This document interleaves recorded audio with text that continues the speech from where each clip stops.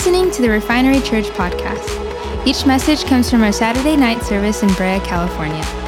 We pray these messages will build your faith and encourage you today. Oh, doesn't that get you going? Anybody old enough to go, yeah, I remember Hot Wheels, Matchbox cars, come on. I had dozens of them, and I would set them up in my backyard. I'd make little cities, and I'd drive them through things. And I can remember that year, I wanted that racetrack. Because to me, I'd been pushing my cars, and shoving them down the road. I'd put a firecracker on it, put it down the road, watch it blow up. I did all sorts of things. But to be able to just turn a dial and watch my cars go around the track, man, I was so excited. I was hoping for that racetrack. And that morning on Christmas, I got up, and I started unwrapping gifts. And there was no racetrack. Matter of fact, it was that Christmas, the thing that I got more socks and more t-shirts that Christmas instead of the racetrack. And for me, that's when Christmas shifted. I got practical gifts on Christmas, and it robbed the magic of Christmas. It's like, where is the racetrack? And it was, for me, in my little mind, that's when Christmas changed from that childhood magic Christmas to, okay, I get practical gifts. Practical gifts are not the best things at Christmas. How many of you guys would agree with me on that one? Let me talk to you husbands and wives right now. Don't buy your spouse a vacuum on Christmas, okay? That robs the magic of Christmas, okay? Now, if it's a Dyson, that might be a little something different. A Roomba. Something you don't even have to push. I think I just got a hint. Did you guys hear that? All right. Practical gifts are okay, but I was hoping for something fun, and instead I got underwear. I mean, come on. Really? Remember when Christmas changed? Remember when Christmas changed for you? Now, just so you don't think that my parents are a bunch of Scrooges or Grinches, the next year they made it up to me. I got my first teenage young adult gift. I got an Atari gaming system with Pong and asteroids. I mean, I spent hours, bloop, bloop, bloop. Oh man, it was so exciting. The graphics were just so basic, but so fun. They made up for it. Hope feels good. Hope is exciting. Hope fuels us. As a matter of fact, let me do something really quickly. Get this under the Christmas tree. Each week I'm going to be pulling something out of the Christmas tree so you guys can kind of keep your eyes out to see what we got going on here. Let's just put this up here. There we go. Got to have some candles during Christmas time. Uh-oh, Leah. Uh-oh. Oh, come on. The wick wicked away. When it doesn't work, it's my fault. That's right, Leah. Is there a flame there? Yeah. Come on, little flame. Come on, little flame. We'll just pour that little wax out. This little light of mine. Get that wax out of there. It's going to get bigger. Come on, here we go. Keep nursing it along. There we go. Okay, all right. Hope feels good. Hope is exciting. Hope is kind of like this candle here. I'm hoping it'll stay lit. Oh, look at James. Check you out, bro. There's one right there. That one's even lit and everything. We'll keep both of them burning just for funsies. Hope will keep you going during challenging times, won't it? Kind of like the college students who are in finals right now. Many of them aren't here tonight. I see a few holes because our college students are missing right now because they're doing finals. My own daughter, Emma, came in. She was here for a couple minutes. She goes, Dad, I got to go back. I got to get back. I got to fit a project that's due. Okay, go ahead. God still loves you. The college student who is hoping to get a great paying job when they graduate keeps them going and keeps them working hard in their classes, keeps them hoping that they'll pass the class so that they can get that good job. Isn't that right? Hope is something we desperately need. But oftentimes we wonder, well, what is hope? What is hope? Is it a dream? Is it a wish? Something that I do upon a star? Well, Eugene Peterson, who was a pastor and author, one of the most well-known pastors who actually was well-known. You may not know his name, but you've possibly, if you've been in the Christian church for a while, if you've read the Bible, you may have even read the Bible that he helped to write and helped to curate. He helped to write and curate a modern paraphrased translation of the Bible called The Message. Anybody ever heard of The Message? Yeah, that was Dr. Eugene Peterson. Actually, just back in the month of October, Eugene passed away, went home to be with Jesus. He's no longer with us, but we still can read his writings. He said this about hope. Take a look on the screen, would you? He said, hope, to help understand what hope is, it's the opposite of desperate and panicky manipulations, of scurrying and worrying. It is not spinning an illusion or fantasy to protect us from our boredom or our pain.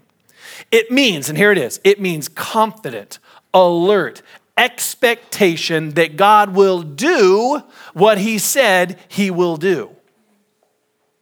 I'm going to say that again. It means confident. Everybody say confident. Alert expectation that God will do what he said he will do. It is, I like this, imagination put into the harness of faith. That's so good. It is willingness to let God,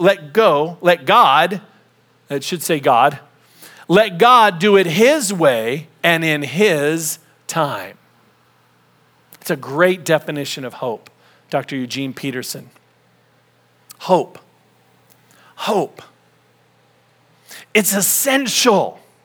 It's essential to living a joy-filled, abundant life that Jesus Christ came and died for. Hope fuels our lives. But sadly, hope can be fragile. It can be elusive to many people. Christmas time, this time of year, should be the greatest time of hope. And sadly, as a result of pain, brokenness, abuse, isolation, disappointment, and discouragement, people lose hope. That's why we're doing a series this December. This series right here. Hope is here. Go ahead. Hope is here. I want to explore Scripture. I want to dig into Scripture, and specifically, I want to drill down into this Christmas message about how we can be hope-filled even during difficult times, even during challenging times. As a matter of fact, it's those times that we need to hold tightly to hope. Wouldn't you agree? So what I want to do is I want to pause right now, and I want to pray, because this is more than just a nice Christmas December where Refinery is a new church and we're going to be doing these new things. We genuinely exist to see hope in the hearts and lives of men and women in our community. So I want to ask right now each of us to begin to pray.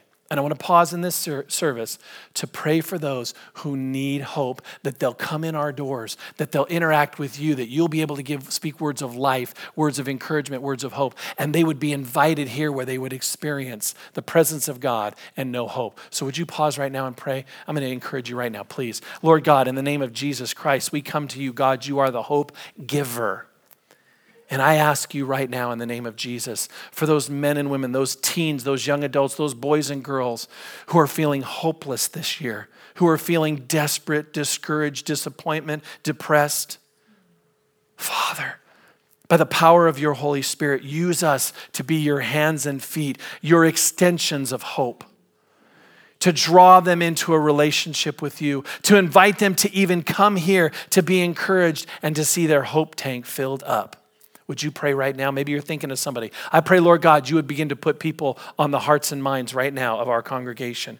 Right now, who are you thinking about? Pray for them. Maybe there's a family that's broken and needs hope. Maybe there's a coworker that recently has been looking so dejected, they need hope. God wants to use you this season.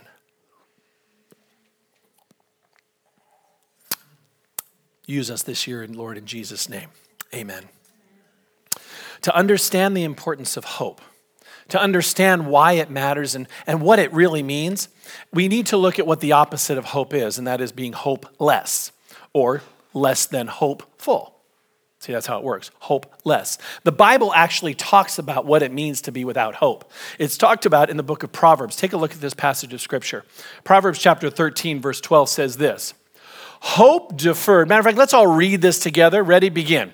Hope deferred makes the heart sick, but a dream fulfilled is a tree of life. A tree of life is something that you draw nourishment from, energy from, sustenance from. But hope deferred, hope not experienced, hope held off, hope pushed back, makes a heart sick. And I mean sick. We have modern words for that kind of sickness. Modern words, discouragement, despair, depression, absence of any joy. Nothing gives you pleasure when you're hopeless. Nothing gives you joy. A friend trying to get your mind off of your situation, your lonely pain, can put a smile on your face for a short period of time, but once their efforts cease, for some reason that gloom begins to wash right back over you because you felt hopeless. Some call it depression, others call it grief, and still others may call it envy. Whatever name it's given, the Bible calls it hopeless or hope deferred, and it makes the heart sick. It's a sickness that is real as a cold, as real as cancer. Hopelessness. That's why Jesus came, to give us hope. A few weeks ago, if you were here, I shared my story of when I was 17 years old, and I entered into a relationship with Jesus Christ. I'm not going to go into it again, but I was in a dark place. Could we turn the lights down really quickly? Let's go ahead and even bring the stage lights down if you don't mind. You know which ones those are, Kelby? While he figures that out, I'll grab this. I was in a dark place. They'll figure it out. We have an interesting... there we go. I was in a dark place. And the light of my life, like this candle, was starting to get dim and dark and starting to look more like that candle and was about ready to go out. I felt I had no future. I had no purpose. And so I felt hopeless. But before the flame was completely extinguished, God reached down and he filled me with hope in Jesus Christ. Our lives are like this flame. They're intended to burn bright. They're intended to give warmth to others. They're intended to help guide those to Jesus. We get into difficult or disappointing situations. Something can come over us. And after some period of time, we begin to lose hope. It begins to get less and less bright, and our life begins to burn lower and lower and lower until our life is almost gone. But God reaches down, if we will. I didn't do that in time. Such a good illustration. I was going so well, too. There we go. Let's try this again. Movie magic. Part 2. Edit that video, please. We get into the difficult, disappointing situations and we can feel that we're losing hope, and the flame, like going under this glass, begins to lose oxygen. Hope is like the oxygen. Hope is like the air to this flame. Your life is like the flame, and hope is like the oxygen.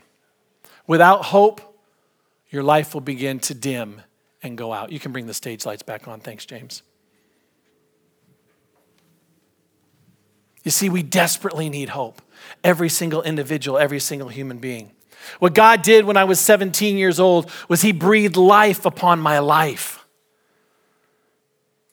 He let me know that I wasn't alone, that I was created on purpose and for a purpose, and that I didn't have to go through all these challenges and struggles by myself, that he would be there with me. And that's why Christmas matters. And that is why hope can be found in Christmas. Because a little over 2,000 years ago, the God of the universe wanted humanity to know, I'm going to be there with you and for you. Not just sitting off in some space somewhere, off in a distance, playing cosmic roulette with the universe. No, he was a personal God that says, I want to come and be with him. One of the most hope-filled scriptures in the entire Bible is found right at the beginning of Matthew chapter 1, verse 23. Take a look at this scripture. It says, look, the virgin will conceive a child. The virgin will conceive a child. That's a miracle. Just so if you don't know, that's the miracle of Christmas, a virgin conceiving a child, meaning God touched her body. Look, the virgin will conceive a child. She will give birth to a son, and they will call him what? The first Hispanic name given to Jesus. Emmanuel. Well, spelled a little different. It's the Hebrew version. Emmanuel. Which means what? God with us. God with us. God with us. Can you get your brain around that? I don't care if you've been a Christian for 50 years. That is mind-blowing when you think about the God of the universe saying, I'll come and be with you. This fills me with hope. This fills my tank. This breathes life on the flame of my life to know that I don't have to face this alone. One of the things that brings me comfort at night when I'm tossing and turning and I'm thinking about you and you and you, praying for you, thinking about what God is doing here, I'll roll over and I'll reach up, and I've mentioned this before, I'll put my hand on the top of my pillow, and my wife, who's laying next to me, knows exactly what I need. She reaches over and grabs my hand, lets me know I'm not alone. I'm not alone. See, God does this every day. He reaches out of heaven and extends his hand through the Holy Spirit to stretch out to you to say, you're not in this alone. The challenges you're facing, the relational challenges, the job challenges, the career challenges, the personal school challenges, God's reaching out his hand through his Holy Spirit saying, I don't want you to be in this alone. You are not alone. The first name that was given to me was Emmanuel, God with us. Because God wanted you to know that he wanted to be with you. You see, hope is here because God is near. Did you hear what I said? That's tweetable. Matter of fact, you should tweet that right now. Put that up on the screen, would you? Hope is here because God is near. That's how important this is. Hope is here because God is near. The God of the creation broke through time and space, the darkness of time, and came to be with simple, sinful, hateful, broken, greedy, selfish, self-absorbed, narcissistic, us, the God of the universe, who is holy, who is righteous, who is just, said, I want to be with them. And not just be with, not just be some ghosty kind of force hovering over the earth to say, I am here with you. No, he literally became one of us. Took on and put on a human suit, you might say, to become a citizen of earth so that he would know how you feel and so that we could know him. The Bible says in Colossians, if you want to know the fullness of God, look at Jesus, and you'll discover who God is. He put on a human suit to become and be a citizen of earth. That's very important. For those of you who might be citizens to the United States, if you earned it, you know the price that was paid. You know how important it is, how much hard work it is to become a citizen of a country, and the rights and the benefits that come from it. There are reasons why there are thousands of people that are coming to the borders of the United States saying, I want to be there. It's because there are opportunities in the United States. There are opportunities here. So there are thousands saying, I want to be part of those opportunities. And I'm not here to make any kind of political comment, but I'm here to say there are benefits to being a citizen. Jesus came and said, I want to be a citizen of earth so that I can be with them. It was important for Jesus to put on a human suit to be a part of what we're doing so that he could understand what we're feeling and what we're going through. If you would go out into space right now, to exist out into space, you need a what? A space suit. You can't exist out in space without a space suit. It's not natural for you to live out in space. You need a space suit to live. Jesus had to put on a human suit to be a part of what we were going through here. God puts on a human suit. He humbles himself and he says, I want to be here with them, to hang out with them, to actually become one of us, so that he could really know us and we could really know him. So when he says, I will never leave you, I will never forsake you, you're not in this alone, that he is with you, he is for you and not against you, you can know with confidence. And remember, confidence is that's what hope is that confident expectation. You can know with confidence that Jesus gets you. He understands you. He was hungry. He was thirsty. He was disappointed. He was angry. He was joy-filled. He was tired. He was exhausted. He gets you. He gets you. He had people who said that they were his friends betray him. He had people that were following him that said, I will be with you forever. And then when he turned around, they weren't there. He gets you. He gets you. He was unfairly judged. Have you ever been unfairly judged? He gets you. Because he is near to you, he understands you, and he is here.